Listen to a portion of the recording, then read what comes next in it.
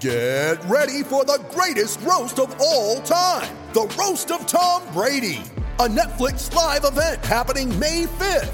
Hosted by Kevin Hart, the 7-time world champion gets his cleats held to the fire by famous friends and frenemies on an unforgettable night where everything is fair game. Tune in on May 5th at 5 p.m. Pacific time for the Roast of Tom Brady, live only on Netflix. You ready? Showtime. On May 3rd, summer starts with The Fall Guy. Let's do it later. Let's drink a spicy margarita. Make some bad decisions. Yes! Audiences are falling in love with the most entertaining film of the year. Fall Guy. Fall Guy? Fall Guy. That's what the poster said. See Ryan Gosling and Emily Blunt in the movie critics say exists to make you happy. Trying to make it out? Nope. Because I don't either. It's not what I'm into right now. What are you into? Talking. Yeah. The Fall Guy. Only in theaters May 3rd. Rated PG-13.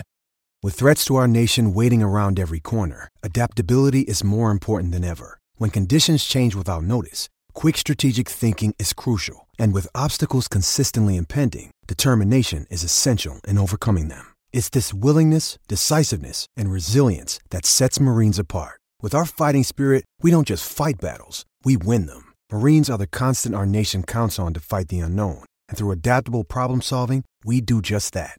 Learn more at marines.com. This podcast episode is brought to you by Coors Light. These days, everything is go, go, go. It's nonstop hustle all the time. Work, friends, family expect you to be on 24/7.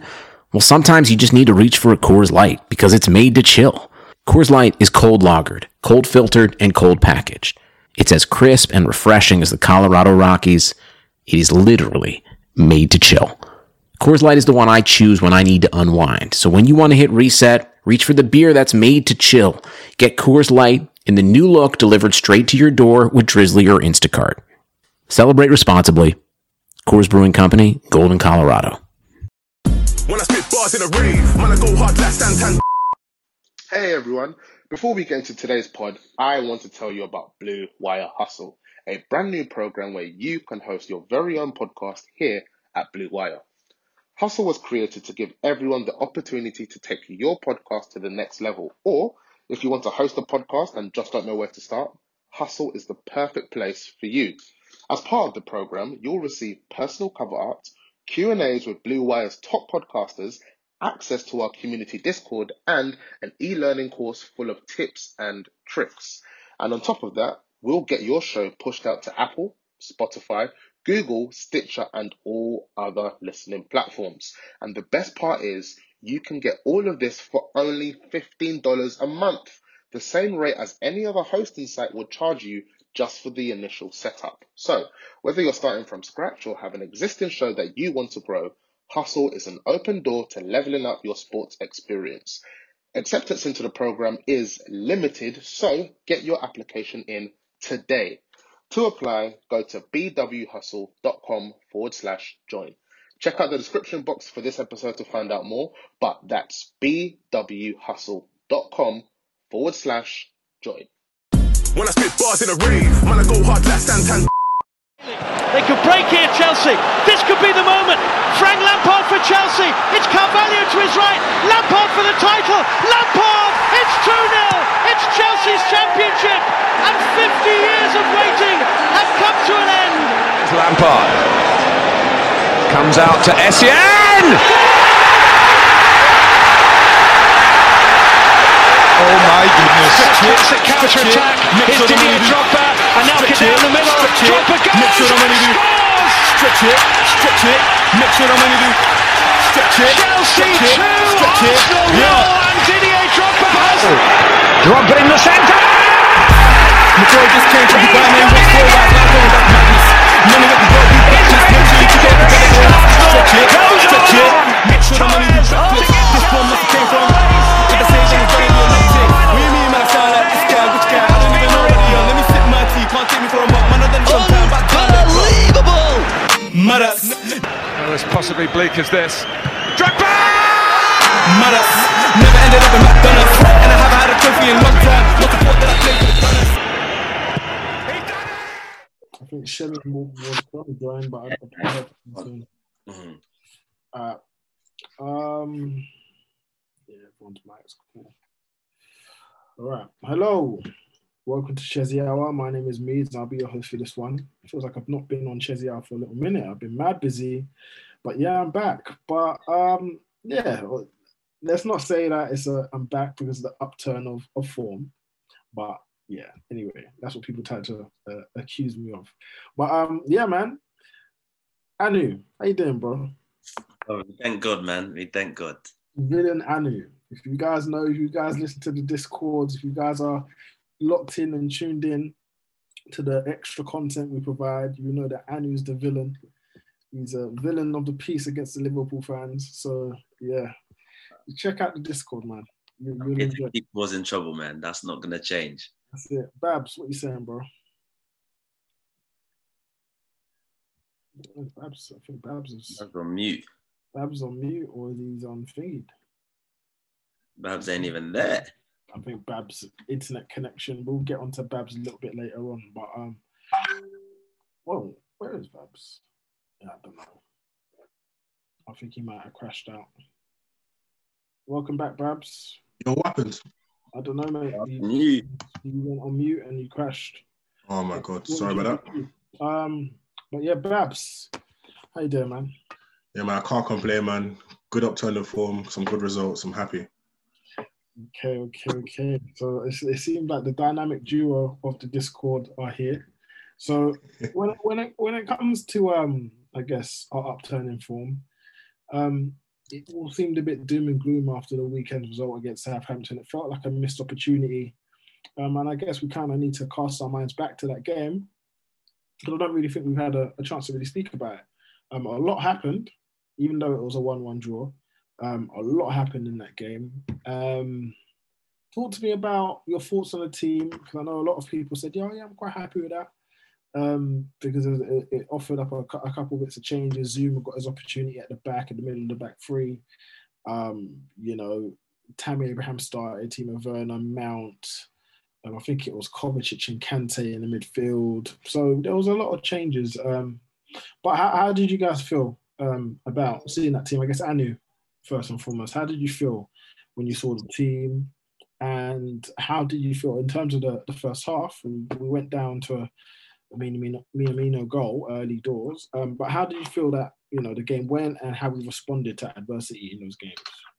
Yeah, well, obviously the Southampton game was going to be really tricky. And why I say that is because obviously they were coming off a 5 to 6 game losing streak.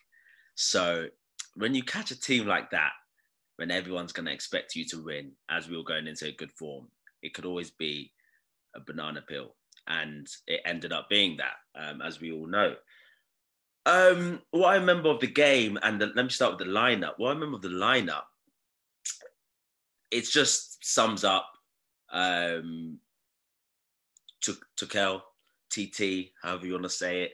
It just sums it up how he's been. We can't predict any lineup for his first 6 days. We haven't been able to. So it brought up the changes that probably were deserved. I believe Zuma did deserve a start because he hadn't had one in the Prem, which I noted up, which I made clear before. Kante's now coming back from his injury, probably deserved a start as well. And then we hadn't seen Reece James too much of right wing back. So I'm confident with these players. I wasn't worried about that, but obviously it's not the team that's been doing the jobs before. So listen, they came out there first half, and again, I just think it's been a story with Lampard and also with Tuchel. We just haven't been clinical in the final third. We dominated the whole first half as much as I remember. I don't even remember them having a chance until their goal, and they ended up scoring because we did not take the chances that we had available to us. And I think that's just something I'm sure we'll talk about later. I thought the goals fault was Zuma. Whether we can argue that he hasn't been match sharp because he hasn't had games, you could argue that. But I felt that Zuma could have prevented the goal. I felt like he was out of position. I felt like the gap between him and Azpilicueta was too big. So it's Azpilicueta having to cover around, and it was a great finish by Minamino. Sent both of them for a hot dog, and it was a goal. We got back into the game by a Mount winning the pen and scoring the pen. Again, it's not great, is it? Do you know what I mean? We've drawn a game against Southampton and we haven't scored an open play, and we've only scored by a pen. and obviously the Cho saga. But I think that's been spoken about too much. So I actually don't really want to get too much into that. But I didn't think it was our best games. I thought it was our first probably. I mean, I think it's important to talk about that Cho situation. Okay. I think it's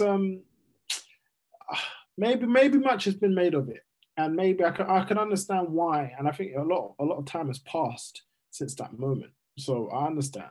But I feel we do need to we owe it to our listeners to discuss it to a smaller degree. But Babs, I guess your thoughts on that. I guess the first half. In fact, because it wasn't really much of a game, like we weren't really creating chances, carving them apart. But how did you feel when you saw the lineup, and how do you feel generally about our approach to the game? Because it did seem very much Tuchel, like, you know. Well, for the lineup personally, I'm looking at it now, and it's a lot of the partnerships there are just partnerships I'm not really a big fan of. You know, the front three, I didn't really feel much creation there between Mount, Timo, and Tammy. So I feel like that was always a recipe for disaster. The midfield two, Kovacic and Kante, they're both two quality players, but in my opinion, I just don't think they make a good pairing. I feel like we have two players that want to be ball carriers, and I just don't think you can have that without the actual holding player. And I feel like it was quite a risky game to like test the holder and trying them two together, because we had something that was tried and tested, and we know that Southampton are a team that like to press, they like to really get into it. So I feel like having a 10% in Jorginho would have been nice. You know, I'm not the biggest fan of him, but I feel like that was a big loss. Yeah. The fullback situation is a bit worrying for me still, because I've never been a big fan of Marcus Alonso, and Di Jalopeno, like, he was running and ragged, man. Like, you could really, really tell that the pace that he had to offer on that wide hand side, it was going to cause us issues. Reece, I love him as a player, but I've never been the biggest fan of his as a fullback. You know, I don't think he really offers width well naturally. I feel like he can do it, but I just don't feel like that's his game. I feel like his game is where he's able to like invert a bit more in, come a bit more to midfield sometimes. You know, so I just didn't really think that was ever going to work. And with Zuma, last but not least, like, although I did feel like he did deserve his chance, I just don't think he's a good central centre back in that back three. Like that centre guy, that he has to be like your deep lying player. Like that guy there was basically supposed to be the replacement for Jorginho. And as I said, I'm not the biggest fan, but I feel like having him there, like having a Christensen there to like help with the pass would have helped a lot, because there were times where we were trying to make play happen from Zuma, and it just felt awkward. Like I feel like it's a quality. It is interesting the fact that he opted to go with Zuma in the middle of a back three, particularly when Christensen has shown decent form since replacing Thiago Silva. So I did feel like that sub was that change was a relatively needless change. But then again, you might argue that he had thoughts upon Atletico, and I know Christensen did have a little bit of a knock, so you don't really want to, I guess, risk it. But I agree when it comes to like the centre back pairing or the centre back structure. Zuma being the middle of the back three, I just don't feel comfortable. Yeah, because he just doesn't. He isn't really good on the ball or comfortable to step out with the ball unless he's at an angle. I'm not like we've seen it already, man. Like, he played in the FA Cup final. He didn't look comfortable there. He wasn't really able to help with the play. You know, he got caught out a couple of times. I just don't feel like that central centre-back role suits him. And even going on for the rest of the game, like, I feel like the substitutions were good in the fact that he made them early, relatively early at least anyway, with Cho. I feel like it was harsh to sub him off, but, you know, we're going to get to that a bit more. Jorginho, I feel like you should have brought Jorginho on straight away coming into the second half. Ziyech, like, man, I've said it before, like, I was a fan of his because I wanted him to, like, offer that different angle on the right-hand side as an attacking option, because we have Reece going outside and we have him coming inside. But I just feel like I've just been left disappointed. Like, he's very, very one-dimensional. He hasn't really been up to the speed of the Prem, and he looks very, very just like laid back. Like, he doesn't really care. You know, I hate using terms like that because it sounds very yerda, but I just don't think his heart's in it. You know, like, he's coming on, you know, he's strolling about, he's shrugging his shoulders. Man don't really care. You know, he's just here for the shisha, here for the vibes. You know, I don't know. Yeah.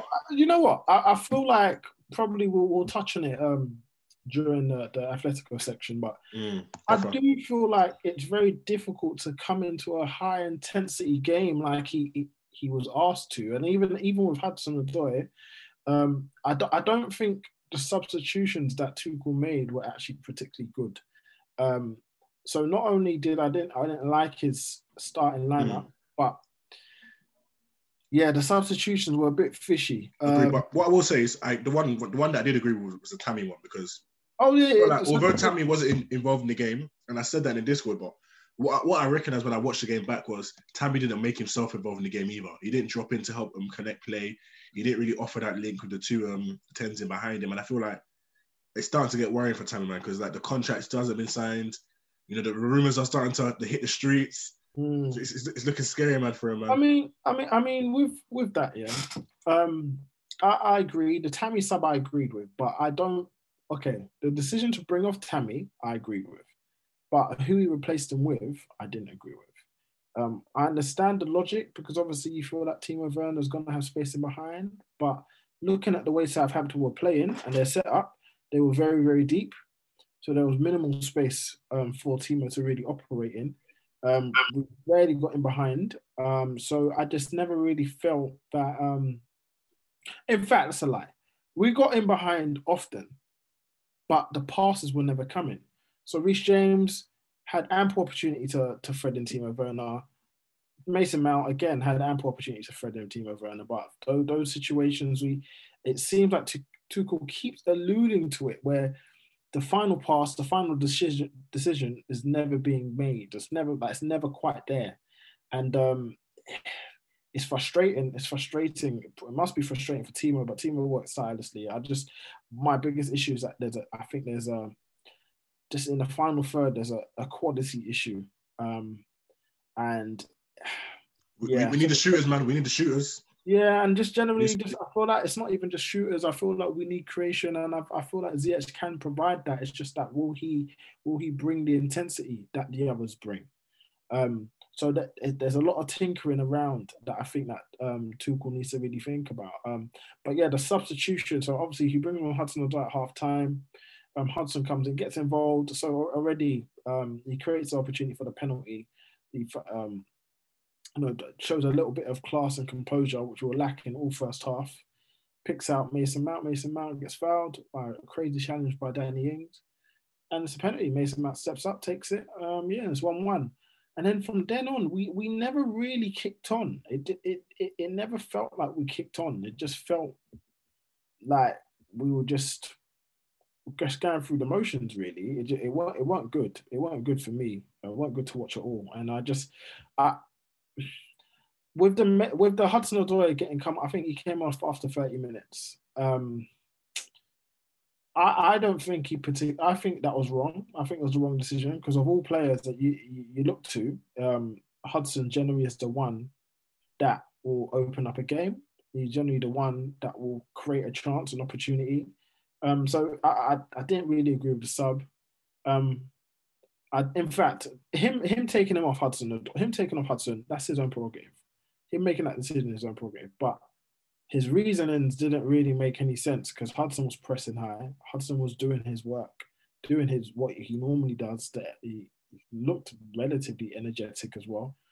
You compare it to the other players as well, like relatively, he didn't look really out of sorts. But then, yeah, I just personally think that he got that sub wrong. I would have brought on Giroud for Tammy, if I'm perfectly honest. Because Tammy wasn't giving us the presence at all, wasn't giving us a focal point at all. Everything was bouncing off him. And like you said, Babs, it is looking quite worrying for Tammy. And I guess we can discuss that later on as to what we think we should do with the Tammy situation, or what do you think he should do. But it's just it was a bit of a poor bit of something you don't really associate with Tuchel, but tactical decision-making or in-game decision-making was quite poor. Anu, what did you think of his, I guess, the adjustments that he made in the game? Because I couldn't help but feel like he missed a trick on a number of decisions. Yeah, and obviously hindsight's a fantastic thing. And I've seen some the post-match interviews from him in the future, and he's made it clear that, look, these decisions were wrong, and I think that echoes what we're saying. I think the subs were wrong. They didn't change the game as what was needed. I believe his thinking behind it was Tammy didn't get himself into the game. There's opportunities to play behind these guys. We need to move the ball quicker. So I think he wanted to bring more pace on top at the top end of the pitch. Hence why he wanted to bring Werner and Tammy to play like these two strikers off each other and make the runs in behind. But it didn't. I mean, Cho and Werner, but it didn't work. Now, because it didn't work, this is what resulted in this Cho sub. And I voiced my discontent about it straight away after the game and my confusion with it, because it was pure confusion. It didn't make any sense to me as to why you, even if you made the wrong subs and even in the wrong positions, why you couldn't possibly address that during the game. We've seen Tuchel before pull the players aside, communicate with them, and let them know what they're going wrong. But I didn't see a sense of that throughout the game. I just saw him venting his anger more at himself and more just stressing, but however, not actually communicate with the players. I thought that was important. Like, if Cho was doing something so wrong, how about you pull him aside? There are going to be multiple times within that game where the game would have stopped play and you could easily have spoken to him. In addition to that, he's on your side of the pitch, which you made it clear was that maybe that was the reason why you're harsh, but then that's also an advantage to communicate with him. I don't feel that's any communications. Look, Jamie Carragher made it clear when he did the analysis on whatever, and he said, if you're going to call him out for the counter pressing, but then he's going to have completed the second most sprints in the team, that's contradicting you to what you said. So I think it was clear Tuchel made a mistake, and he's made a mistake with the subs. Giroud should have played, in my opinion, because Giroud is a kind of player who can do nothing for a half and then bang and go. Yeah. I don't get that same vibe with Tammy. So I feel like that game was calling out for just a bit of a wonder strike again, and us to just go away with 2-1 and just say we played shit and then move on. But that didn't happen. And I think Tuchel made it clear. I think it was his first mistake in management within us, but he's going to make a lot more. And he owned up to it. So that's why I can be okay. Do you know what I mean? I'm fine knowing that he's held his hands up and said, look, it was wrong. And I think that's it, really. Yeah, it's a refreshing experience. You know what I mean? Like, for so long, we've had managers where they almost become devoid of responsibility when it comes to failings in a match, and there's failings that everyone could see. I feel like after the game, pretty much I said, I didn't like that decisions. I didn't like anything that he did. I think he got most of it wrong, and it takes a manager confident within himself and confident within his ideals to actually own up and say, you know what, I messed up. And, you know, he said that after the Atletico game that he wasn't happy, he wasn't pleased with his decision making. And he was honest. Even with the Hudson-Odoi thing, he was honest and said, look, I might have been really harsh because he was right in front of me, but he'll have to watch it back again. So that air of refreshing honesty is something that won't go amiss for me. It's something that I've always wanted in a manager. So I definitely hear you, Anu. I definitely hear you. And just to add on that point, which I made clear on Twitter as well, it's a scary precedent to set, because what he's doing by that, and maybe his apology kind of backs him up now, but what you're doing by that, you're trying to say now, if I see anyone else play poor for 25 minutes, are you pulling them? Because you now have to make that your baseline. And there are going to be players you're going to bring on a half time, and they're going to not counter press. There's going to be an opportunity that's going to happen. So if you don't pull them, what are you saying? Now it's like, oh, you did it for him. So it's just a scary precedent to set. And you have to just make sure, listen, it's equality here. And we know Cho's been hard done by before. And it's like, you're going to pick that same player again and show this to be the example. So, listen, it's worrying, but as I said, I think his apology backs him up there, and I think that Bav, you want to say something on this, innit?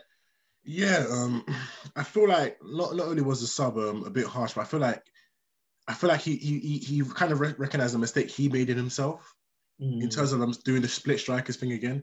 Because personally, I'm not a fan of it. You know, having a Mount and dropping in between. I've been playing Werner and Odoi at split strikers because we did it against Tottenham.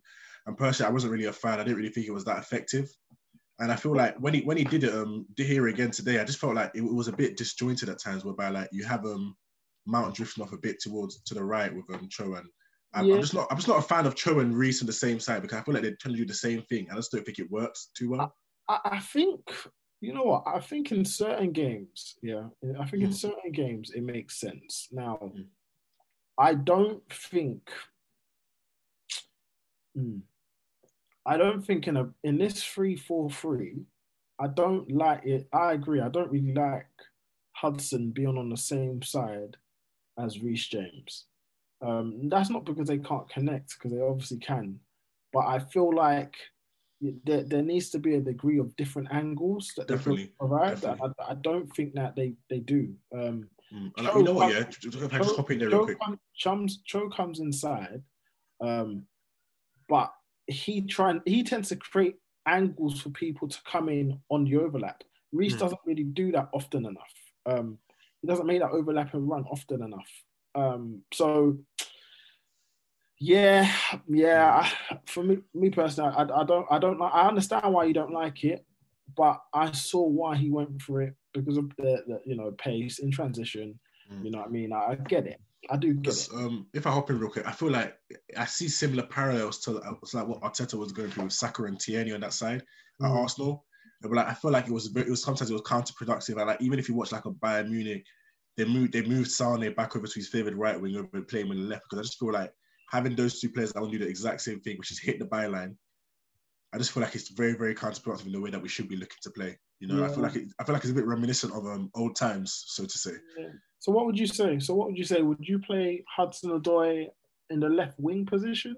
Yeah, 100%. And move Timo up front or move Timo aside? Personally, I'd probably play Giroud up top, Hudson on the left, and probably Mount on the right. Yeah, because I think it'd be very harsh to drop Mount. I think under Tuchel, definitely. Mount's been one of our best players under Tuchel, obviously after Hudson-Odoi and Kovacic. So I think Mount really pretty much should get in. But speaking about contrasting performances, well, not really contrasting because once again we had control of the game, but a fantastic away win in the Champions League against Atletico Madrid, a team that some might have thought they were the favourites to lift the trophy come the end of the season. But that was a comprehensive win for me. I think that was comfortable from start to finish.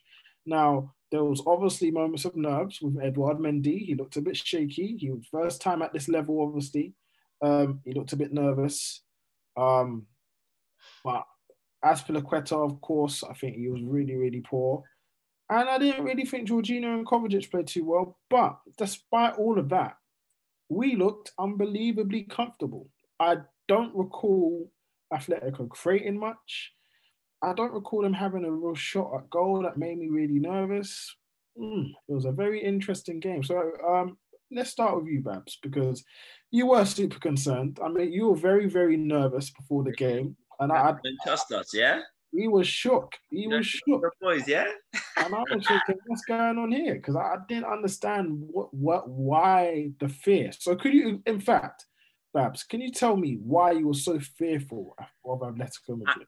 And what were your predictions? I don't know them, to be fair. And I can't even remember you saying them. But what did you predict? I can't lie, man. I was struggling through some PLSD, fam. Post-Lampard stress disorder. Fam, I can't lie. I was worried because I felt like whenever I watch Atletico Madrid this season, one of the most common things I've recognized is their overlying power in their midfield and just like wide positions. And I felt, knowing that Alonso was going to be playing, having a Marcos Llorente going up against him, I just felt that was going to be a recipe for disaster.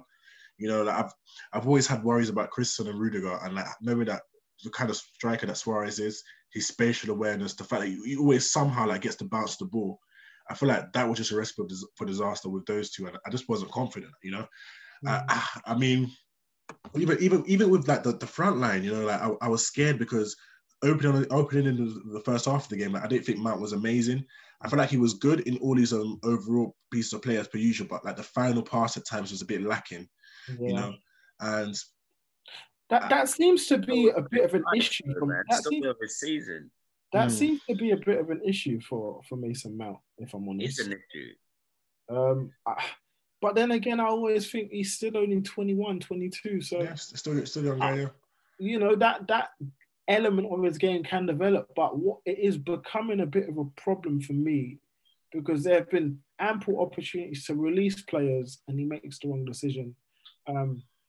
But I can't take away from his performance. I thought it was really good, despite the fact he got a yellow card, really a harsh yellow card, really very early on as well. That put him out of the second leg. I feel like he performed relatively well. I did get a lot of nightmare moments where I felt like he was going to clatter into somebody, like just because of his high energy play. But I felt like he had a really good game. I think he had a really good game. One thing I have to definitely say is the second half was very, very mature. The way we went about it, like he was very reserved in his tackling and his pressing, but he still was effective.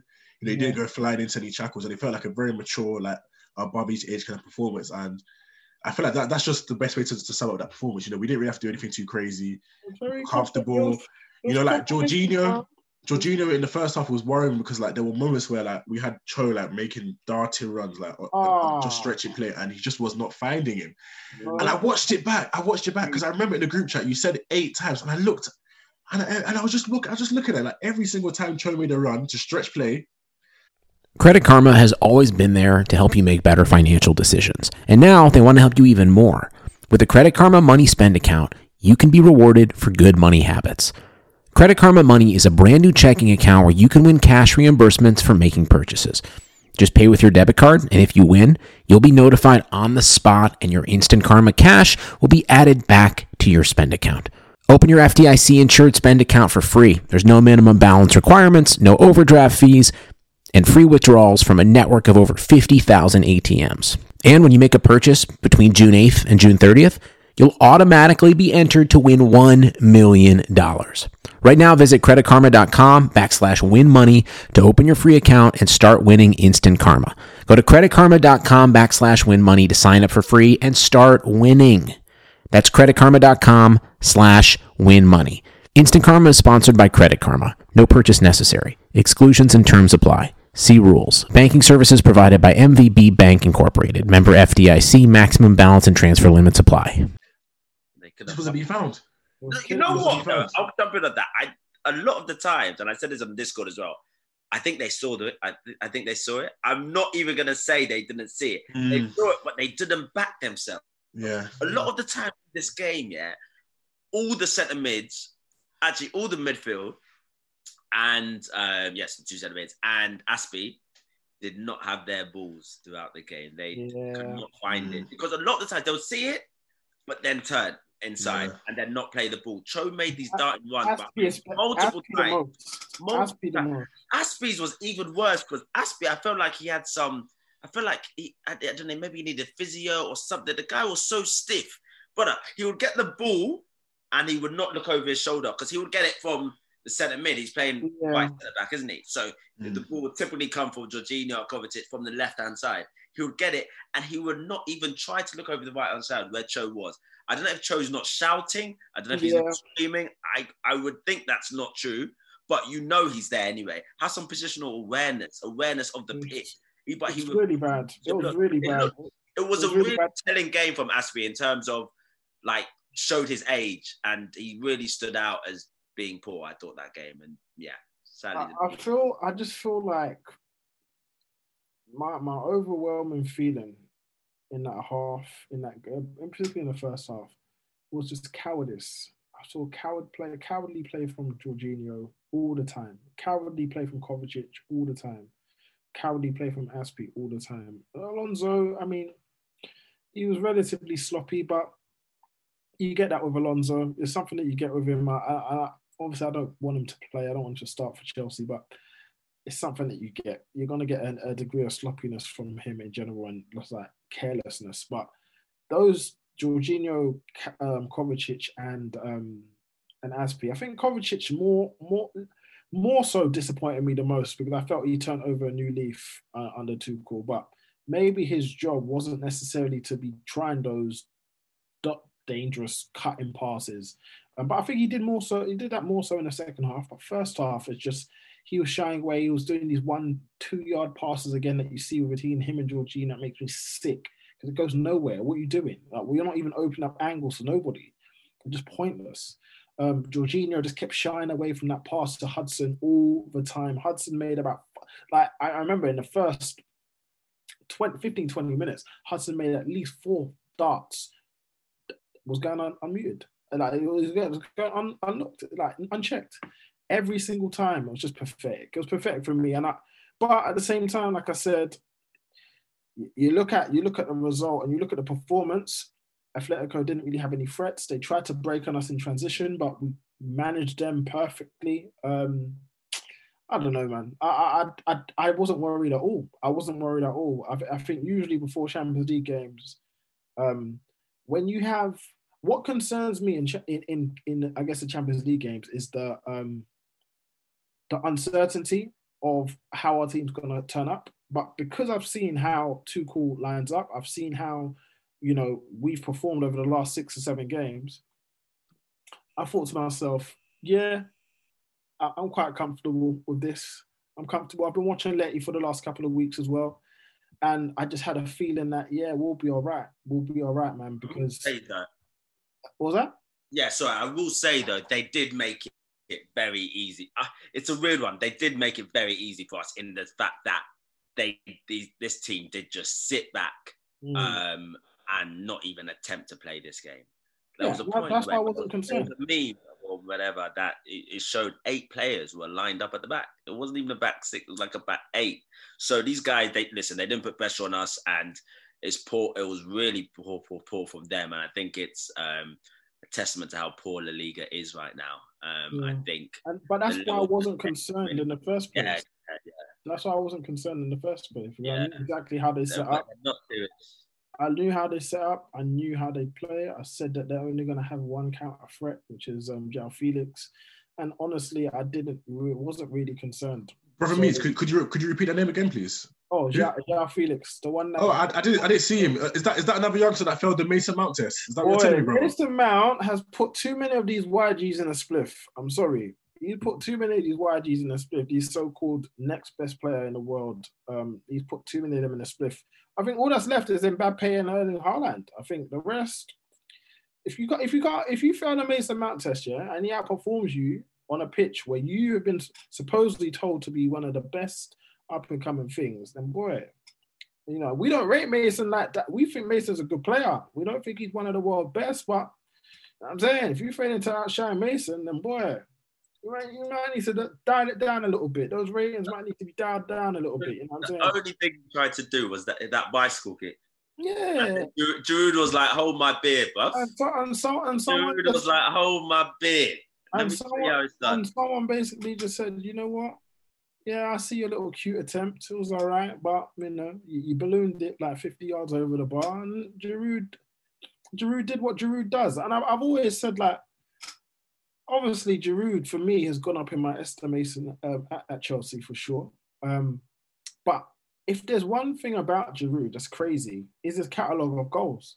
If you look at the guy's goals and the style, type of goals that he scored, you'd think that this guy's an absolute madman. Like, if in 50 years you go back and look at Giroud's goals, you would have been thinking this guy's one of the most elite strikers in world football, because the quality of his goals, unbelievable. So obviously he's got 6 in 6 games in the Champions League this season. Second top scorer, I believe. Second top goal scorer in the CL at the minute.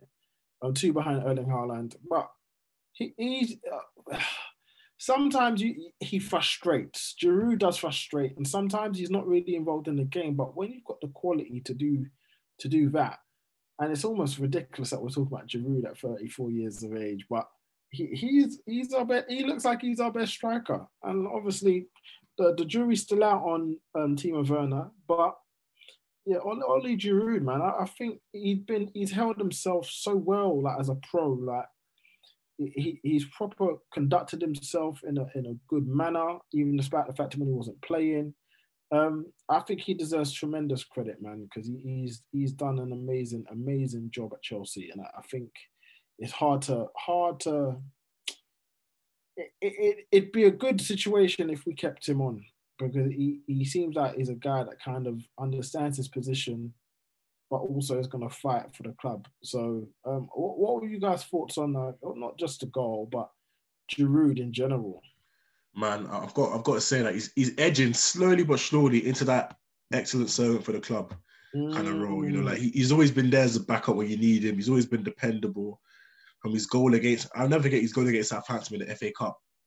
Amazing goal. You know, his goal in the Europa against his ex-team to put them in a spliff. Amazing. And I just feel like there's a real connection that he has to the club now, because he was well within his rights to leave last January. Yeah. You know, he was well within the rights, but he said, you know what, I'm gonna stick around, I'm gonna help the guys get top four, and he did it. And let's just hope that he can go on to do some more stuff this season, you know, because we're still in the FA Cup, we're still in the Champions League, so you know, maybe he could add some extra silverware. Yeah, maybe. I mean, like, look, the last time, in fact, that we went through a group stage undefeated, we won the Champions League. I mean, I'm not saying that it's possible. I'm not saying that we're going to do it, but I'm just saying that don't forget, football's a funny old game. And obviously, we've had a change of manager during the season, who for me is better than the last by a million miles. So I think the possible's there, bro. The possibilities are there. I mean, I don't really look at anyone in the Champions League, bar Bayern, that really scares me. PSG, yeah. Like Bayern and PSG, I can't lie, because of that Mbappe threat. I feel like that's a massive threat. I'm not sure if we're ready for that yet. When you've got star quality like that, no problem. But other than that, yeah, who else are you looking at? Man City, of course. Yeah, Man City. Man City. Liverpool? I don't know. We're going to play Liverpool in a couple of weeks. So we'll see what that's going to be the acid test. You know what I mean? So, yeah, I don't know. It's going to be an interesting one, man. It's going to be an interesting one. But I guess an impressive win. I think that one, again, we didn't play particularly well, but we still controlled and dominated the game. Jorginho wasn't good. Aspi wasn't good. Remember, it's an away win, though. An away 1-0. It's just like thinking about it, put that all into context. It's a great result. And I don't think anyone can really complain. But now the focus shifts again back to the Premier League. Boy, big game this weekend against Manchester United. Our ops, the ones that stay posted on our lives, on the Discord. Mariah, we're coming for you, bro. But it's a sticky one. It's a big game. And I don't remember the feeling to beat Manchester United in the league game. It's been a little minute, man. So how are you guys setting up for that game? Listen, I think first of all, Tuchel's passed that first test. That was our first big test at Atletico. So automatically, I have faith, man. I think we set up, I think Giroud has to start. I think we set up, I've always said this. I think I'd prefer Chilwell on the left wing back, and then keep the back three as it was. If Thiago Silva's fit, I would like Thiago Silva in the middle of the back three, on either side. Rudy and Aspi, even though Aspi had a poor game, but Rudy and Aspi, I like Cho wing back. I know a few of you guys have been against that or seen better, but I think he's been superb there. I think it simplifies his game, gives him less things to maybe think about and more to just specialize in terms of touch line and then just beat the man and get that ball in. Do you know what I mean? And I feel he's so good at that. His post moves are so superb at that. If he needs to cut in, he can. And play the 1-2s with Mount. He has that connection. And then I think we keep it Jorginho and Kante. Even though I think they had a poor game, I think they've had a good Premier League season under Tuchel. So I don't see why that needs to be changed now. You mean Jorginho and Kovacic? I think so, yeah. And the reason I'm saying that, I'm just basing it on their Premier League games so far. No, I think you said Jorginho and Kante. That's why I was like, oh, do you mean Jorginho? Oh, sorry, yeah. Let's go Jorginho cover. Sorry, forgive me. I think I would love. I'm a Kante fan, but I just think let's just give them the start just because of how good they've been in the Prem, and then up top, I said Giroud already, and then Mount and it's a tough one here. I say we keep it Mount, and I would love to see Havertz. I would love to see him, but I don't think we're going to. I don't think we got it, sadly. I think Havertz, it might be a game too soon. I guess Yeah. it's a big game to throw him into. I think Havertz was probably going to start in the second leg against Atletico because you've got a lot of suspensions. And he played well. We didn't mention that. I felt he played well. I felt he gave us those killer balls that the other players couldn't do. But I think in the term games, it won't be as easy. It'll be more under high pressure. So I think we can do it. I think Man U aren't looking that great now. They're not. And we look so compact at the back. I think these guys, they're not firing. They just drew 0-0 against Real Sociedad. Yeah, man, their second team. But listen, we can do it. Forms are up. Giroud can bang a goal whenever he wants. And we just got to hope that we keep it tight at the back. Yeah. We'll see. What do you think, Babs? Personally, I think this is kind of game where you've got to throw a span in the works. Because I know Ollie, and I know he watches us sometimes and he tries to match the three at the back. So I'm not saying change it, but I'm saying maybe avoid playing Cho at right wing back simply because Luke Shaw this season has been amazing. Him and Rashford on the left, I think that's going to be a bit too much for Cho to deal with defensively. And if we want to enjoy Cho's attacking output, I feel like it's a bit too risky in terms of penning him back to play him there. So what I'd do is I'd go Mendy in goal. I'd have Rudiger, unfortunately, at left centre back. Thiago, if he's fit, in the middle. And then I'd have to play Aspie at right centre back. But then I'd have to go with Reece, right wing back.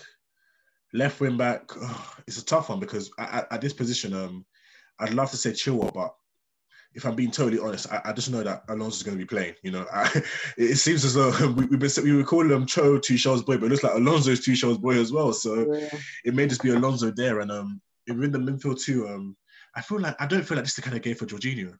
You know, because I know that United are like I don't really rate their midfield, but I feel like if we want to, we could risk it and go on Mount and Kante, but I don't see that happening. So what I want to see would be a Mount and Kante, but what I think will happen is a Kova and Jorginho. You know, so I'm going to go with those like two. a Mount and Kante back there. Yeah, because what we have to acknowledge with United is they have like a very, very high tempo midfield.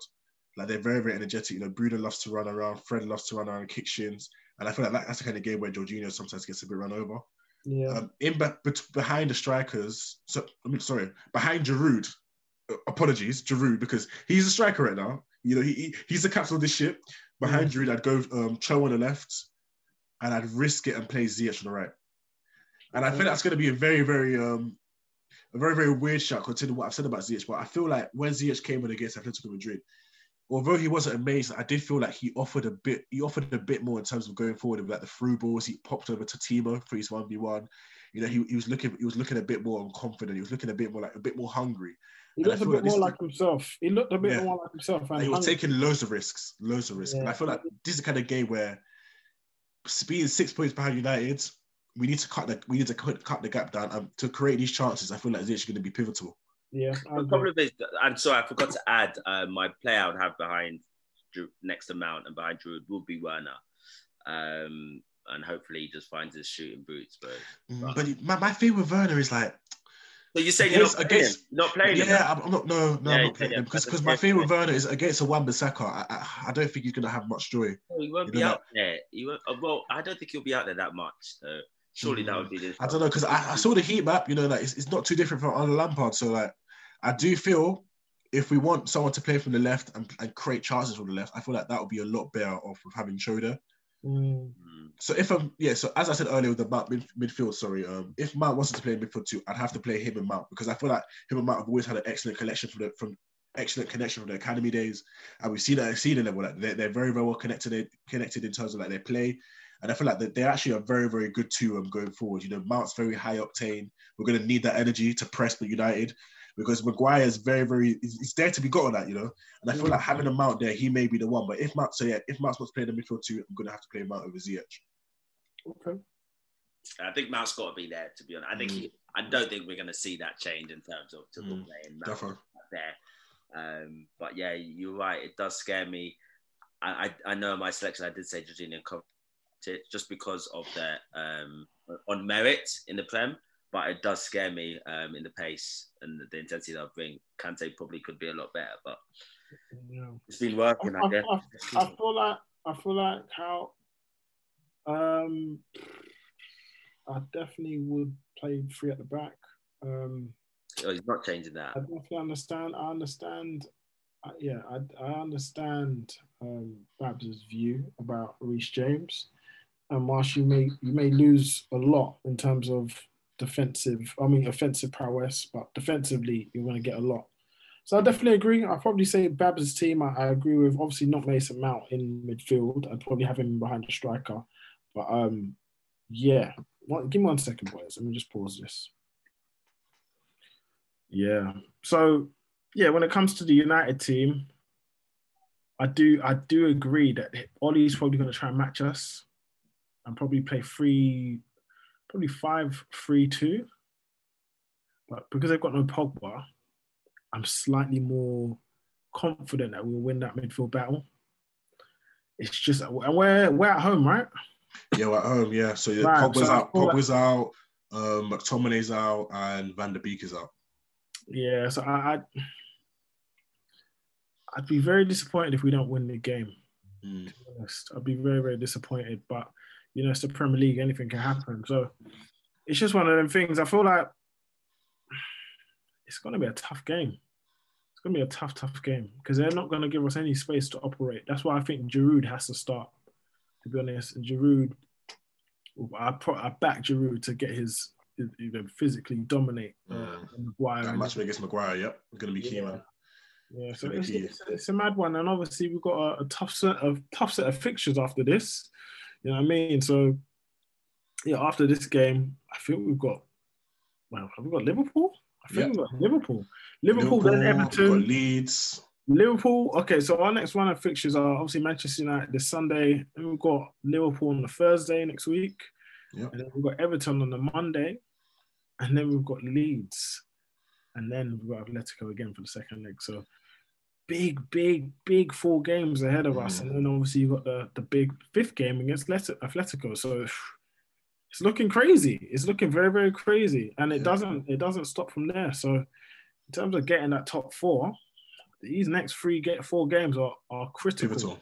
Yeah, absolutely critical, because obviously we're 3 points ahead of Liverpool. So if we beat United, then beat Liverpool, well, that's 6 points. You know what I mean? At the very least, we're above Liverpool, and that kind of gives us a nice sort of buffer going up into the next run of fixtures. And you've got Everton, who are in and around the top 4 battle.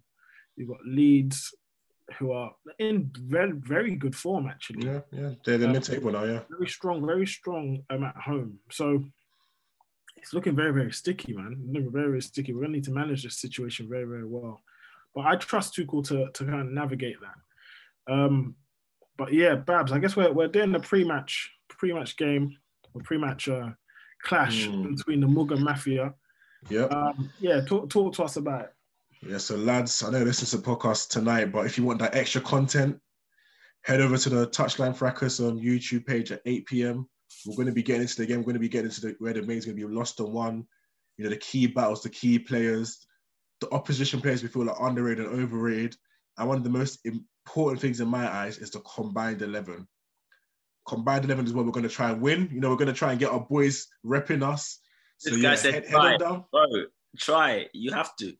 Yeah, don't worry, man. You can trust me, man. You can trust me. So 8 p.m., the Touchline Fracas YouTube page.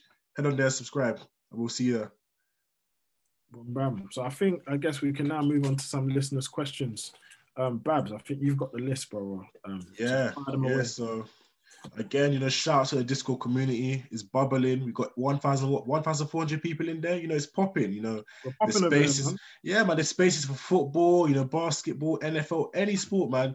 Even e-frackers, our e-gaming. Head over there. There's definitely someone for you there. Like if you want to get some bows in on your opponents, head on down. Head on down, man. Head on down. But yeah, getting into listeners' questions. So first one from Brother TK. He wants to find out our thoughts on the news around Tammy. So recently there's been some reports coming out that Tammy is not actually interested in re-signing a contract with the potential of a certain striker, being interested. Let's not talk too much. Let's not talk too much. Let's focus on the question about Brother Mees. What do you think about the news surrounding Tammy? I kind of sent out a tweet about this morning. Obviously, Tammy, I don't think Tammy's going to sign a new deal, and I wouldn't blame him, to be honest. Obviously, if you're looking at Chelsea looking to get Haaland, we've already got Timo Werner. and you probably would assume that Ollie Giroud is a bit ahead of him now in the pecking order. He's got a year and a bit left on his deal. Yeah, I understand. And I think, honestly, it's better for him to move away from Chelsea, get his stock up, learn his trade, because there's still so much to learn from him. I think he's still such a raw player. He's still such a raw player. And I feel like he needs time away from the club to develop. He's still, only 22, 23. I think his time maybe at Chelsea may come, or maybe not. But I just feel like for him, for his sake, and probably for the better of Chelsea, he needs to move on. Because obviously, if you get Haaland, if you've got an opportunity to sign Haaland, who's one of the best strikers in world football, let alone his age, you take it. I think that's some very eloquent answers per usual from you, Mies. But I've got to ask you a subsequent question. Go on. So, could you consider his age and his profile, his record of goals? What do you think would be the fee that we could accumulate for Tammy Abraham? Oh, so English striker, so you're going to get English tax. He scores enough goals to get an added top up on that. 23, England international. I mean, how much did Dominic Solanke go for? 20 mil, yeah, 20 mil. Yeah, Brewster for 25. Brewster 25. Who else is quite expensive? Yeah, I'd probably say you're looking about 40 mil. Especially he's on the final year of his deal as well. About 40 mil, 35 to 40 mil. That's push it down, isn't it? Yeah, 35 to 40 mil. Obviously, if he had longer term on his contract, it'd probably be way more. But yeah, 35, 40 mil. I don't think that's beyond Chelsea. Especially, we're good at extracting fees from people from that. You know what I mean? So 35, 40, I think they could do it. Definitely. Brother Anu, what do you think about the news? How are you feeling? You know what? I wouldn't. He's not seeing that pitch every game. Player his age, hitting his peak. He's probably seen his age mates doing better, and you want to be starting for a team. But I sadly don't think it's going to be at Chelsea. I think obviously it'll be a hard decision for him. We know he's a Cobham boy. We know he loves the club, but I think ultimately he's got to think about his own future, and he's got to think about whether he wants to continue being backup. And if this new striker does come in, that's backup, or do you kind of want to just try and give it a go, probably at either internationally in Europe, etc., or at a lower end Premier League team where he probably could excel. I just don't think Tammy is sadly that level of top 4, top 6, and it's no disrespect. Like, that's the elite. He just isn't there yet. Will that change? I don't know. Time will tell. So yeah, it doesn't surprise me at all. He's got to look out for himself, and hopefully both parties can work it out. A lovely succulent transfer fee, and we get the ball rolling. Yeah. What do you think? Well, personally, you know what? I feel like I've got to respect him highly, because I feel like he's done the smart option in terms of not re-signing the contract. You know, first of all, when he came back the season under Lampard, he didn't re-sign the contract. You know, Timo came in again, he didn't re-sign the contract. You know, he's actually, what he's done is he's held his value in his own hands. You know, I don't want to compare it to other players who have signed contracts, but I feel like by not signing it, he's had that power move whereby he can say, like, you've got to play me, otherwise I'm out the door. You know, and I've got to respect that. You know, I don't feel like he's the level yet to be a top 4 striker, a top 6 striker, even a top 8 maybe. But I do feel like if he is to fill out a bit more, you know, learn the game, I feel like he could get there maybe one day. But I feel like to do that, he needs to be the starting striker somewhere else. So maybe his agent's hush puppy or something. I do feel like with Tammy, I feel like in order for him to improve, he needs games. Definitely. And I don't feel like he's going to get the adequate level of games to improve enough at Chelsea, especially when Chelsea are trying to be fighting for titles. Exactly. I don't think he's at that level. So there's no time for him. Yeah, so there needs to be I guess he needs to move on, apply his trade, improve himself, and obviously if he's to return to that level, Say for example, like follow Romelu Lukaku's kind of journey, for example, where he went down to Everton, played well, moved on to Manchester United, didn't play too well, moved to Inter Milan on an international stage, and now he's looking at one of the finest strikers in Europe. So it's all about the decision making, and I feel like he's kind of planning things relatively well. And I definitely agree that he's taking a smart approach to I guess this transfer or his contract situation. So yeah, so it's an interesting one. It's an interesting one, but yeah, I hope that kind of answers the question anyway. Yeah, I feel like we covered that section very, very well. And the next question, one of my favorite questions personally, is which star boy is next in line to be humbled by Money Mace? I'll leave that up to the floor. Depends on who we draw, man. But you need to bring up. I mean, brother. I don't think a draw matters because Sunday's around the corner, and there's another perceived star boy local. Boy, that Mason, that other Mason struggling quite an awful bit this season. So we ain't gonna talk too much about him, but boy, Mason Mount, to be funny enough, when it comes up against these teams, or comes up against these other players that are held in high esteem, he doesn't really look out of place. To be honest, he doesn't look out of place and doesn't look out of sorts. So we have to wait and see, man. We have to wait and see. It's going to be an interesting game, bro. It's going to be an interesting game, and I'd probably bet on group like Mason Mount to have a bigger impact than Greenwood, but you never know. Greenwood has got that hammer left foot, that hammer right foot, so the potential's there to cause havoc. So we'll just have to wait and see. Last but not least, the last question is from Rohan from Twitter. He asks, why is Tuchel constantly playing Alonso 90 minutes game in, game out? When he doesn't score, he's our worst player on the pitch, and all our attackers down the left break down at his feet. Well, that question... Brother Anu. Yeah, well, he scored in his first game, so it kind of eliminates that part of the question. But I think it's clear he just trusts him. He just trusts him in that position. And he's given Chilwell starts a left wing back, and Chilwell sadly hasn't taken them.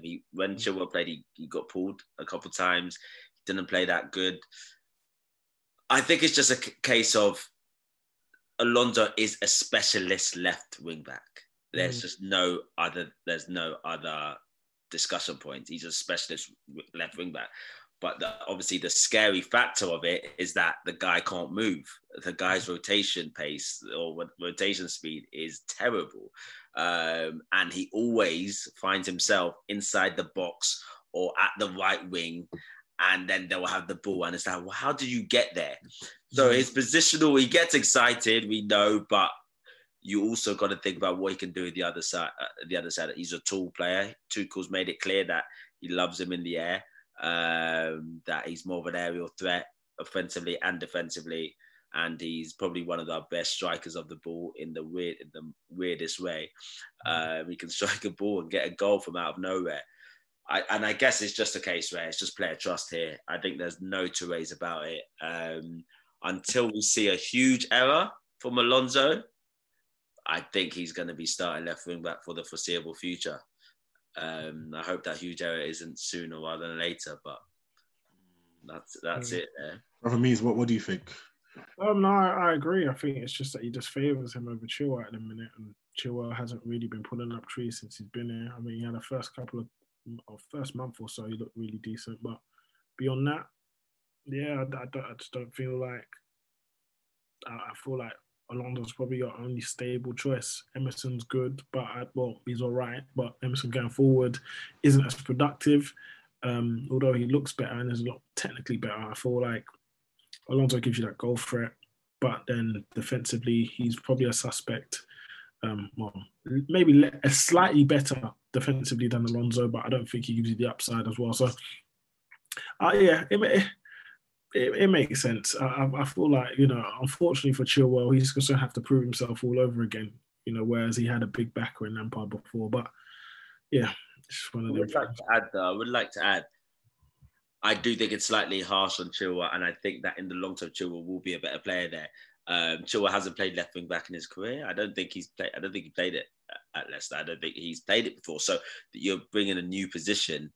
You're basically teaching someone a new position. It's going to take time for him to get better at it. So I think it's also harsh with judging Chilwell so quickly in a new position. And I do feel over the time, and I believe Tuchel is so good when it comes to personal management. I get that impression anyway. I would have communicated to him, probably a case of, look, learn from Alonso now, see what he's doing. So when it's your time, you're going to come in there. Because there's no way he can see Alonso as a long-term left wing back for this team. There's no way. So I do think it's a temporary fix. And I do think when Chilwell maybe gets his head around it, learns, maybe he's seen some, maybe in training, he's not doing the basic things that Tuchel requires. I do think it will change. And I do think Chilwell will be our main left wing back or left back. Well, we're gonna leave it there. Thank you guys for joining me on this one. We'll be back next week. I think after the Liverpool game, really. So we could be off of 2 big wins, and by the time that 2 big losses, you never know. 2 big losses. Why are you gonna say that, bruv? This guy. Hey, you just gotta keep it. You just gotta keep it real, man. You never know, man. We'll have to see. But no, I appreciate you guys for joining me. Take it easy, everyone. Love. Yeah. Peace. Yes.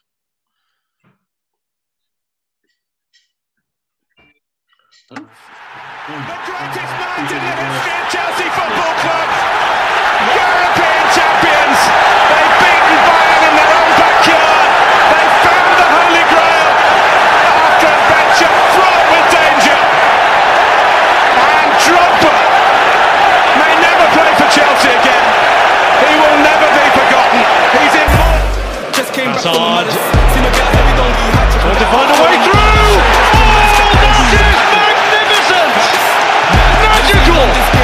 Eden Hazard. Just brilliant run by Hazard. Oh, that is absolutely phenomenal. That's more like Kante. You do threads on Twitter and ranting, doing the most. True say that money is power, so when you get money, keep quiet and ghost. I remember when I shot my shot, but I didn't have guap, so I hit the post. But next time it's a golden goal. Sports Social Podcast Network.